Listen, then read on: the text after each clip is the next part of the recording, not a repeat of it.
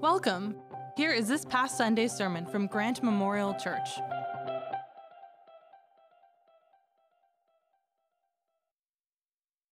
Well, good morning, Grant Memorial. Welcome to church today.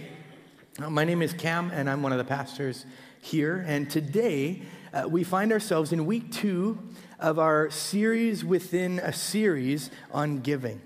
Right? We've been walking through the Gospel of Mark for nearly a year, and the text we encountered last week in our study led us into a conversation on giving that I believe is more than a one-week conversation. And so we've hit pause to discuss well this often neglected topic. You see, as a church, talking about money, talking about giving is not that comfortable, is it?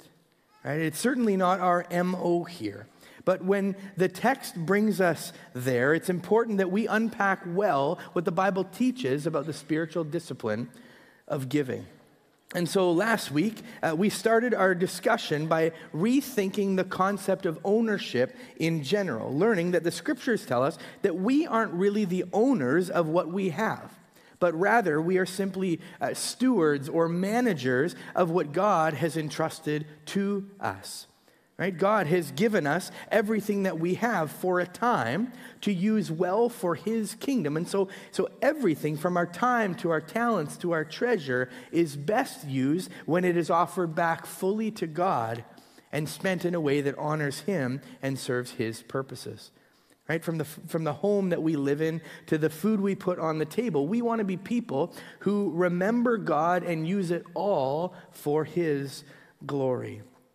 And today, we're going to talk specifically about giving as it pertains to financially supporting the work of the church.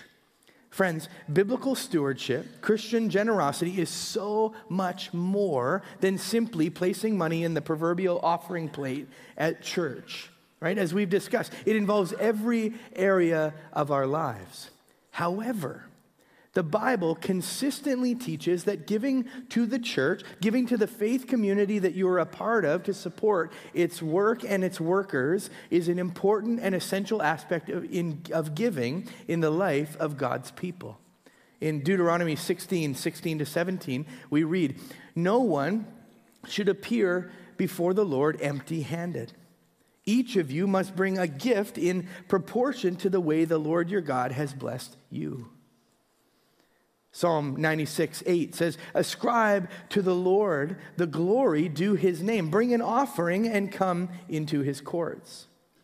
2 Chronicles 31:4-5 says, "He ordered the people living in Jerusalem to give the portion due the priests and Levites so they could devote themselves to the law of the Lord." And this sentiment continues in the New Testament with the Apostle Paul saying, "Do you not know that those who were employed in the temple service get their food from the temple, and those who serve at the altar share in the sacrificial offerings? In the same way, the Lord commanded that those who proclaim the gospel should get their living by the gospel." You see, from beginning to end, from Old Testament to New Testament, those within the family of God are both encouraged and commanded to share in the work of God by bringing a portion of what they have been given to support the work of their faith community. Right? This is done so that the work will be financed, that the workers may focus on what they have been tasked with, and that all God does will be seen as a partnership of the entire community, all participating together for the cause of Christ. Right? A part of being a good steward, according to the scriptures, is to participate in the work of the church through giving. Now, for those of you who have grown up in church, you may already know this practice of giving to the church as tithing, right? This concept of tithing, which brings us to the first of 3 questions that we're going to start this morning off with. What is a tithe? Right? What is this word? Right? What does that mean? What is a tithe? Now, as we briefly outlined last week, if you were here, the word tithe literally means 1 of 10, right? Or 1/10, or 10%. And this concept developed as a command by God to His people to bring 10% of what they had, livestock, crops, etc., to the tabernacle or to the temple and offer it to the Lord. Leviticus 27:30 says, "A tithe of everything from the land, whether grain from the soil or fruit from the trees, belongs to the Lord. It is holy to the Lord." Malachi 3:10 says, "Bring the whole tithe into the storehouse, that there may be food in my temple." Numbers 18:21 says, "I give to the Levites, the priests, all the tithes in Israel as their inheritance in return for the work they do while serving at the tent of meeting." Now, in order to ensure that 10% was given and to help God's people worship God with their offerings, God's people were not only commanded to tithe, but they were to give their tithes first before they spent anything else. As Proverbs 3:9 says, "Honor the Lord with your wealth, with the first fruits of all your crops." Nehemiah 10:35, "We obligate ourselves to bring the first fruits of our ground and the first fruits of all fruit of every tree year by year to the house of the Lord." Right? The tithes were not about giving God what they had left over after their bills were paid, after they were taken care of. The tithes were about giving God what was his first. It was an act of worship, giving God their first and their best because he is worthy of it. And it was an act of trust that God would provide for them out of what was remaining. And so throughout Israel's history, God's people followed tithing as a rule, regularly bringing the first 10% of what they had harvested, produced, or made to the place of worship as an act of worship, submission, and partnership with God. So that's what a tithe is. Now, just as an aside for those who are interested, if we are to be technical, the tithe that we are talking about today is actually only one of 3 tithes that the Israelites took part in regularly. This was known as the first tithe, the tithe off the top, which were brought specifically to the place of worship.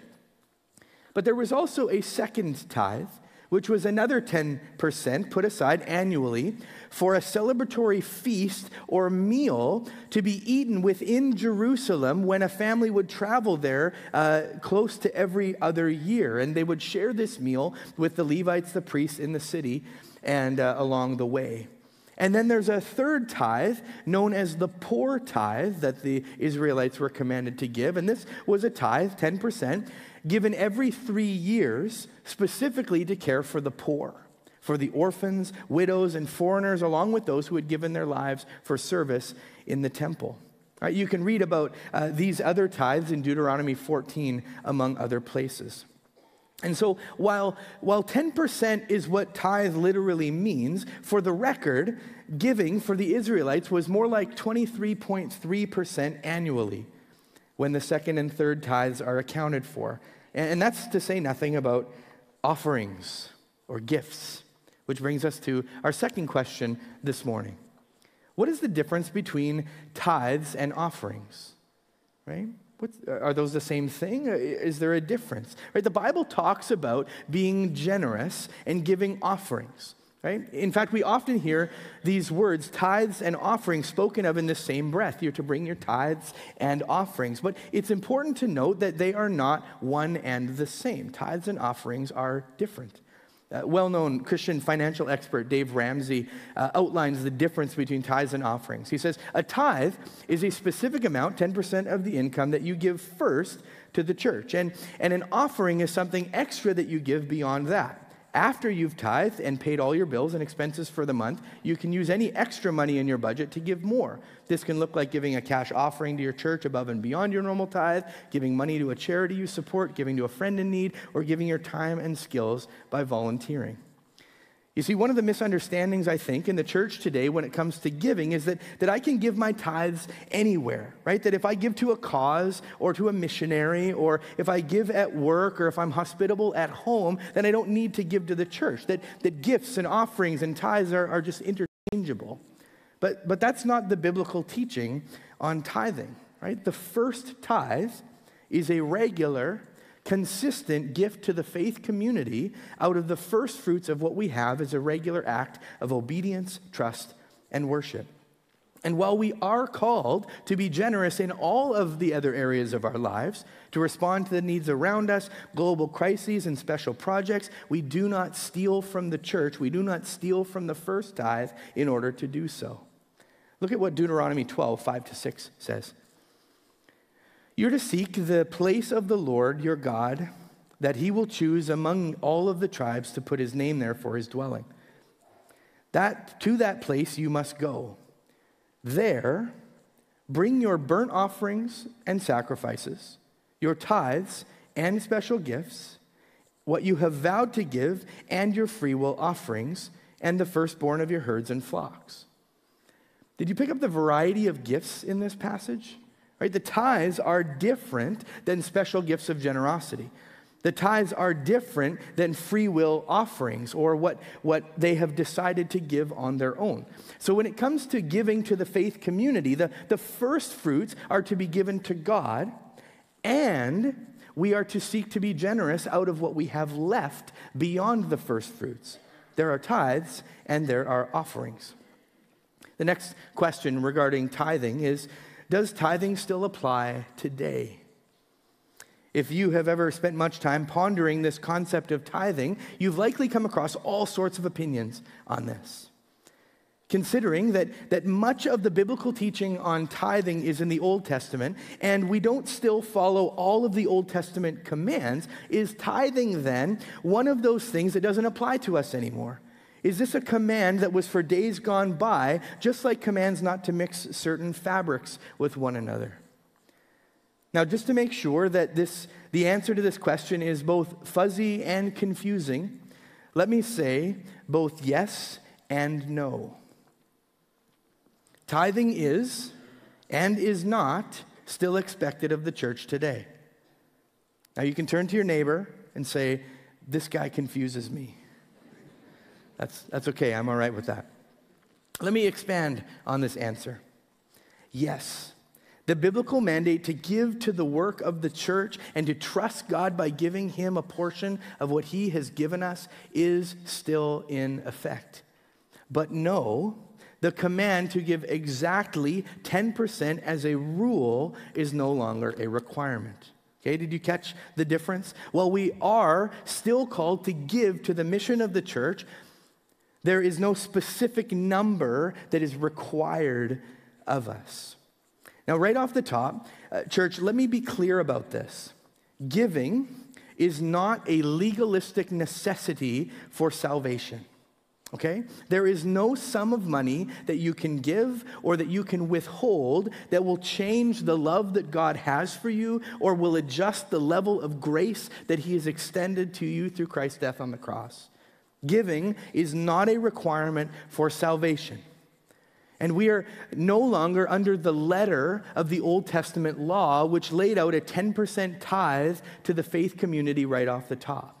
Right? As Romans 6:23 says, "For the wages of sin is death, but the free gift of God is eternal life in Christ Jesus our Lord." We do not buy our way into heaven, nor do we pay for our righteousness. Christ has paid for that in full. Unlike some traditions within Christianity throughout history that have taught, we cannot pay to absolve our sin.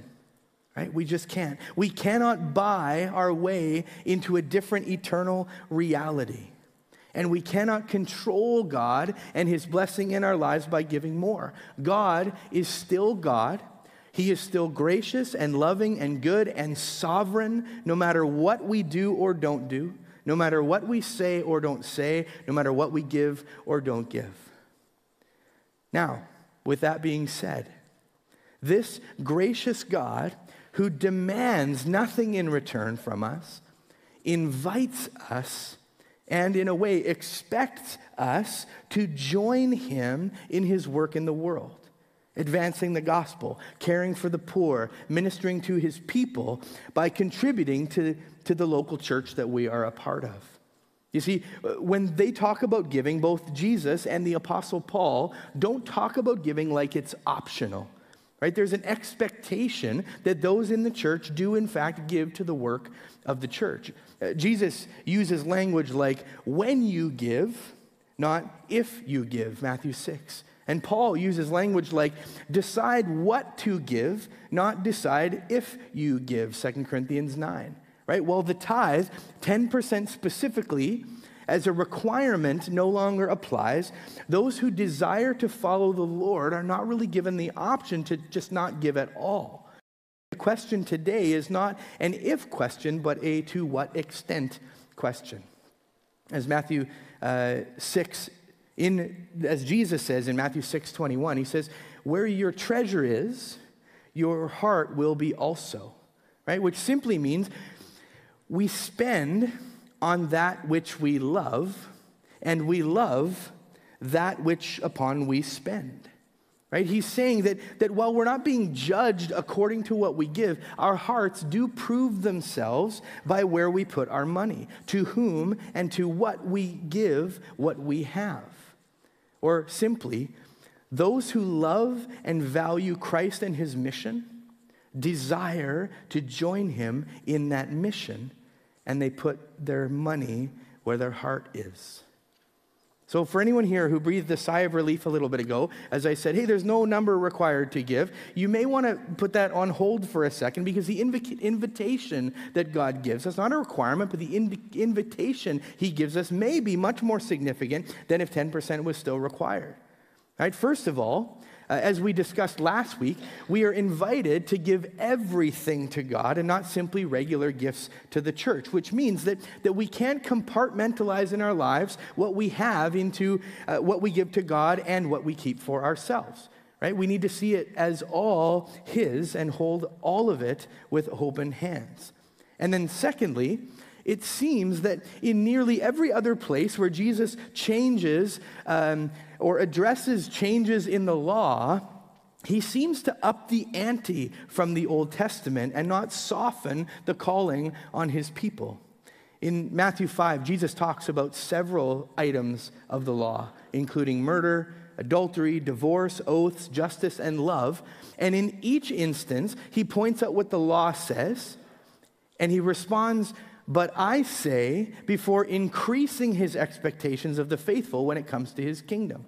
Right? So he says, you have heard it said, right? The law says, don't murder, but I say, right? And then he goes on to say, don't even think about someone poorly.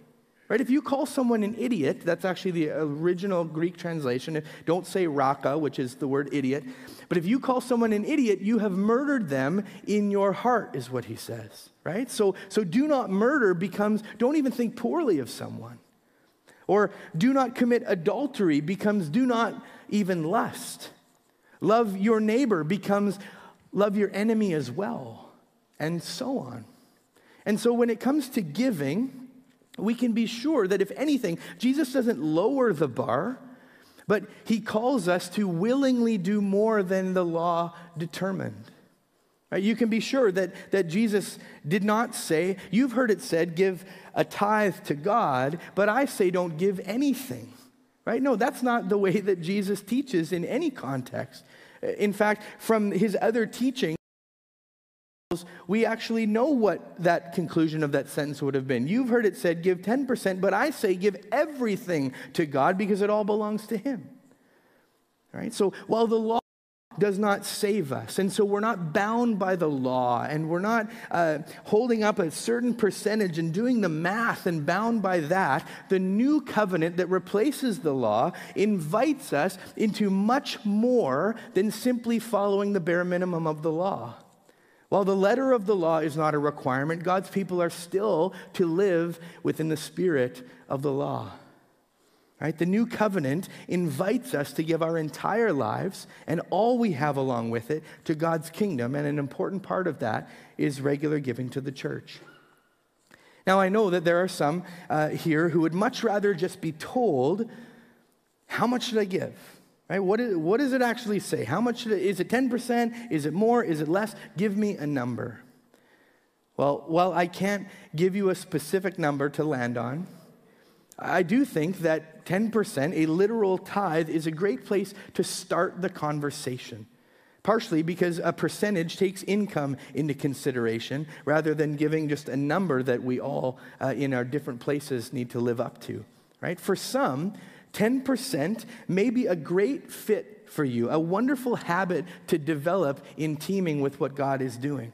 But for others, 10% may be too high, right? In that your necessities take up more than 90% of your income. Now notice, I said necessities, not all of your wants and luxuries. But if you are on a fixed income, right? Or if you're a student and you've got student loans and you cannot give 10% without incurring more debt or causing personal harm, don't give 10%. Give what you can and be blessed in doing so. You are free from the letter of the law. But there are others for whom 10% is too low to accomplish what God desires to do in us and through us as we give. You see, the issue is less of a financial issue than it is a spiritual one, right? Giving is actually an issue of the heart. As Paul says in 2 Corinthians 9:7, he says, each of you should give what you've decided in your heart to give, not reluctantly or under compulsion, right? Not with that calculator and the law assumptions. For God loves a cheerful giver, right? If your heart's desire is to give as little as you possibly can, right? I want to give the bare minimum, right? What does the Bible say? And I'm just going to scrape on by. You already know where your heart is, right? If this is a baseline discussion, that tells you about your heart. Or if your heart is to give as much as you possibly can, that too is a good indicator of where your heart is. I remember I had an uncle who we would regularly challenge him about giving too much. Can you imagine that? Now, he may not have been the wisest money manager, but I can certainly tell you where his heart was. And from what I know of the scriptures, God knew where his heart was as well. And so while I can't give you a number that works well for all of us, I do think that the Bible shares some principles for us to consider as we ask the question, what is it that I can and should give off the top? All right, and so I'm going to share 4 principles to consider that may inform your thought process as you determine what faithful giving looks like for you. What the first tithe looks like in your life. And so the first principle is that faithful giving is consistent, right? Faithful giving is consistent. To start, giving faithfully requires us to actually give. Right? And this giving is not simply on a whim or when we remember or when we happen to be in town from the lake. No, faithful giving is just that. It is faithful. It is regular. It is a habit. It is premeditated and consistent. It's a part of your budget sheet. Can you imagine if you paid your mortgage inconsistently? Right? When you remembered or when you felt like it, when you had a little extra lying around. Right? That wouldn't fly very well, would it? No, we pay our bills regularly, and so in the same way, we should bring our tithes to the Lord regularly. There's a passage in the book of Malachi, which I wish we had more time to explore, in which God addresses his people when they fell out of the habit of faithful giving. Listen to this passage in Malachi 3:8-10. In fact, it was the verse that was up as we started this morning. So this is what God says. Will a mere mortal rob God? Yet you rob me. But you ask, how are we robbing you? In tithes and offerings. You are under a curse, your whole nation, because you are robbing me. Bring the whole tithe into the storehouse, that there may be food in my temple. Now, this passage is intense. And it goes much deeper than this. But for our purposes this morning, this small section will need to suffice. You see, God here, through the prophet Malachi, addresses the Israelites, telling them that withholding tithes, or even a portion of their tithes, not giving to God what is rightfully his, is in effect robbing God. Right? He tells them, stop keeping for yourselves what God has asked for from you. Right? He says, if you're not giving me what I have asked, what is mine, you are not just robbing the temple, you are in fact robbing me. And church, this applies to our context as well. When we cling to what we have and do not offer any of it back to God to be used expressly for His purposes through His church, we are actually robbing Him. Now, we're not robbing Him in the sense that He needs our money, right? Like that He would experience lack because of it, right? God doesn't need anything. But we're robbing Him in the sense that we are spending what is His on ourselves, right? That which should be used for worship of God or the advancement of His love through the nations. And the ministry of the gospel is being used for personal comfort and the pursuit of individual happiness. Right? When we don't give faithfully to God, we're actually spending what belongs to Him on ourselves. And church, when we look at this through the lens of the North American church, it is absurd how much is being withheld from God by those who claim to follow and serve Him. According to the latest research, less than 3% of those who claim to be followers of Christ give to the church. Think about that. Of all those who say, I'm a Christian, I believe I'm a follower of Jesus, less than 3% give to the church. And of that 3%, the average amount given is 2.5% of their income.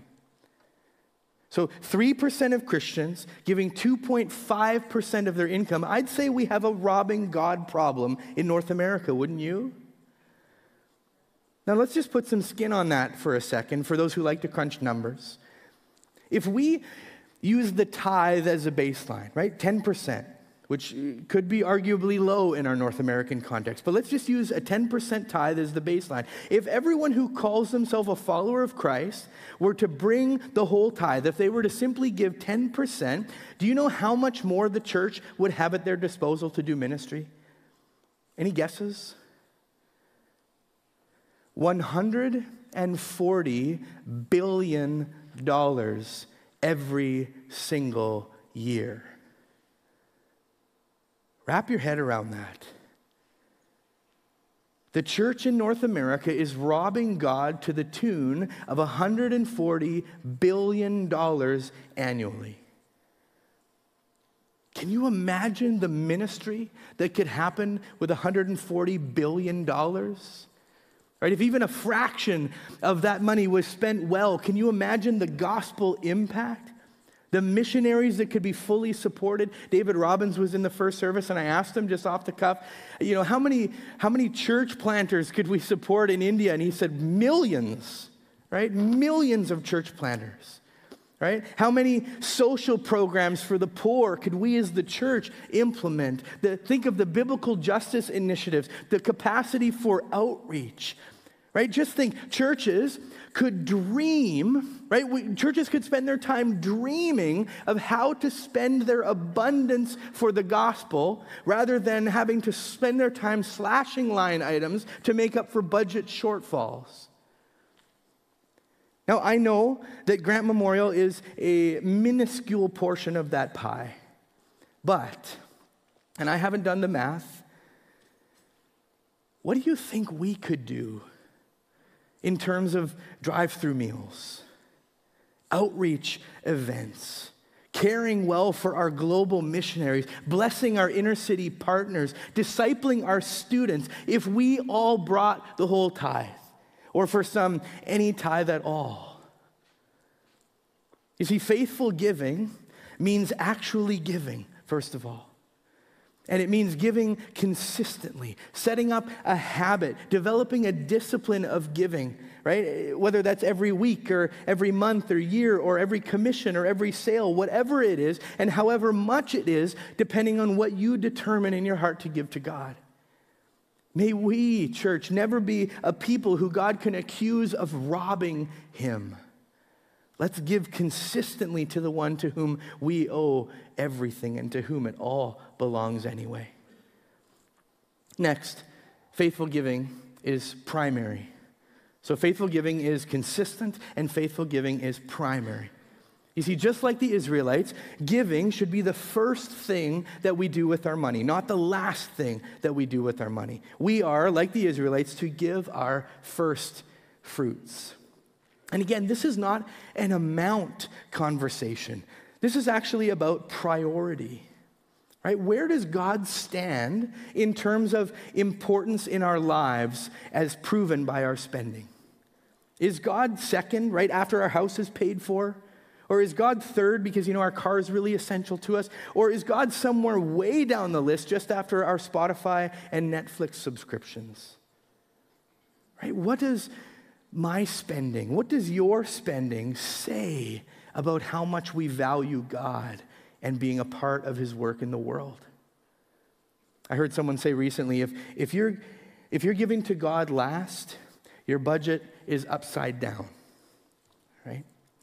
You see, and giving first isn't simply about priority, right? It's not simply about worship, but it's about trust as well, right? When we give God our last, right? So if I give to God last, what I'm doing is I'm actually trusting in myself to provide for my own needs, right? I'm putting my trust in my paycheck. I'm putting my trust in me. And then whatever I have left after I've comfortably taken care of myself, then God can have it. But when we give God our first, when we start on ourselves with only the 90%, for example, rather than 100 because our tithe is already gone, well, at that point, we are trusting that God will take care of us with the 90% or whatever it is for you. We're saying that the 90% of our paycheck is enough when we put our trust in God. Right? Giving first puts us in a position to let go, to release our worry, and put our hope in the one who holds the entire world in his hands. Right? And Jesus himself encourages us in this way. Matthew 6:25-26. He says, "Therefore I tell you, do not worry about your life, what you will eat or drink, or about your body, what you will wear. Is not life more than food and the body more than clothes? Look at the birds of the air. They do not sow or reap or stow away in barns, and yet your heavenly Father feeds them. Are you not much more valuable than they?" Right, this is a wonderful promise. Right? God loves you and will take care of you, and you cannot outgive God. Think about that. You cannot outgive God. You will never hit a place where God goes, "They just gave too much this month. There's nothing I can do." Right? "I just don't have the resources to take care of them right now." Right? We give first because we love God. And we give first because we trust God. And as we do this, we will learn to trust and love him even more.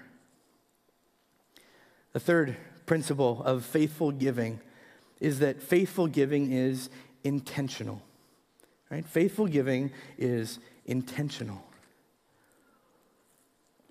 Friends, we don't accidentally trust in God. We don't accidentally worship God.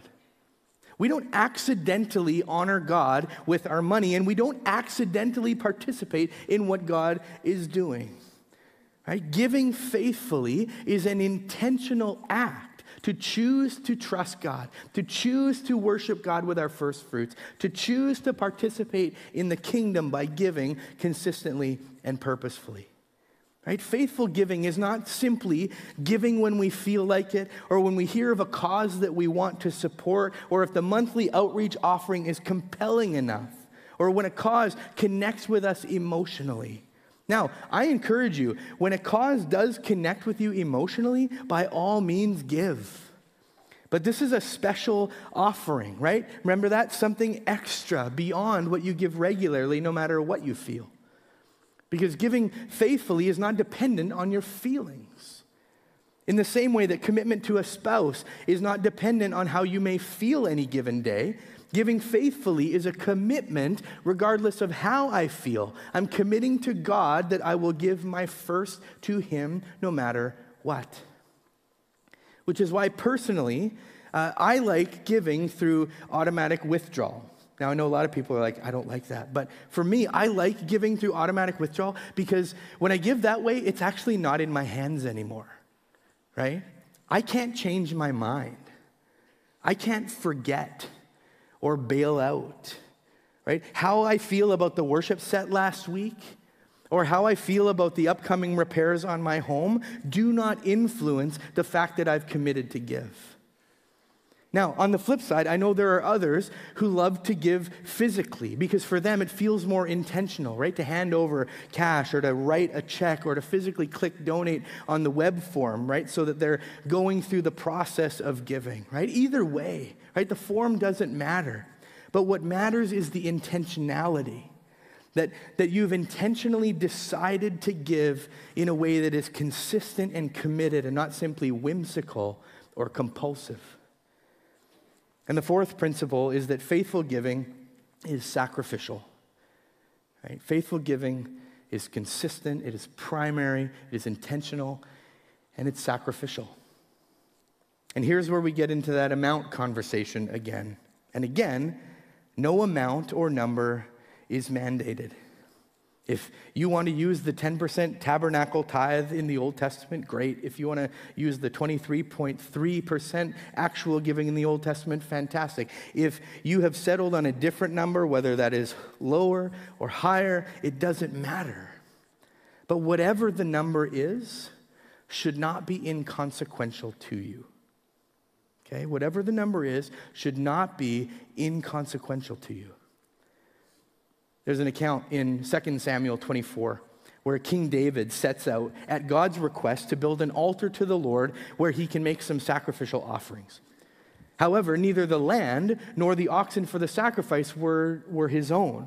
And so David offers to buy the land from the owner as well as the animals for the sacrifice.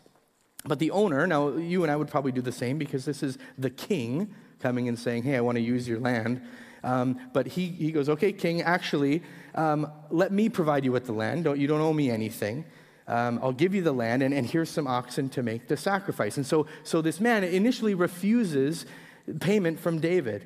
But I love the way that David responds to this. David replies in 2 Samuel 24:24. He says, no, I insist on paying for it. Now listen to this part. I will not sacrifice to the Lord my God burnt offerings that cost me nothing. Right? And so David insisted on paying for the land and the oxen before sacrificing them to the Lord. Right? Did you hear David's heart here? I will not sacrifice to the Lord that which costs me nothing. Right? The nature of giving is sacrificial. It is sacrificing something. It is giving something up. Friends, I can't tell you the amount that the Lord is calling you to give to him, but there should be some form of sacrifice involved, right? Don't give to God that which costs you nothing. In his classic book, Mere Christianity, C.S. Lewis wrote about giving. He said, I do not believe that one can settle how much specifically we ought to give. I'm afraid the only safe rule is to give more than we can spare. In other words, if our expenditure on comforts, luxuries, amusements, etc., is up to the standard common among those with the same income as our own, we are probably giving away too little. If our charities do not at all pinch or hamper us, I should say they are too small. There ought to be things we should like to do and cannot do because our charitable expenditures exclude them. Friends, to what extent are you saying no to things you would otherwise do if you didn't give of what you had to God? If you can't think of anything, if your life wouldn't be any different, perhaps it's time to rethink your giving. But as you figure out what God is calling you to give, whatever that percentage is, whatever that dollar is, if it's 1% to 100%, if it's $1 to thousands of dollars, as you prayerfully discern this, ask yourself this question. Am I giving sacrificially or am I just giving? And how can I give in a way that forces me to trust God and reminds me that he is more important than what it is that I'm giving up. Now, church, I know that this has been a heavy message, right? Short on jokes. I feel it too, right? And even encouraging promises, which I promise we will get to next week. Next week will be lighter in the room. It'll be fun, so tell your friends. Perhaps today you've even felt uncomfortable along the way, or you've thought maybe, all of this is none of my business. But I think feeling uncomfortable is okay. I think when we dig into scriptures meaningfully, we should feel a little uneasy as we're confronted with the scriptures and we're asked to hold them up to our own lives. But please understand, church, as I said last week, this is not meant to be a downer. It is meant to be challenging. But giving is not a chore, right? It's an opportunity to worship God, to trust in him, to participate in what he is doing in the world, right? Giving is not an obligation. It's an opportunity. See, God doesn't need our money, right? But in his kindness, he invites us to be involved in the greatest story ever told.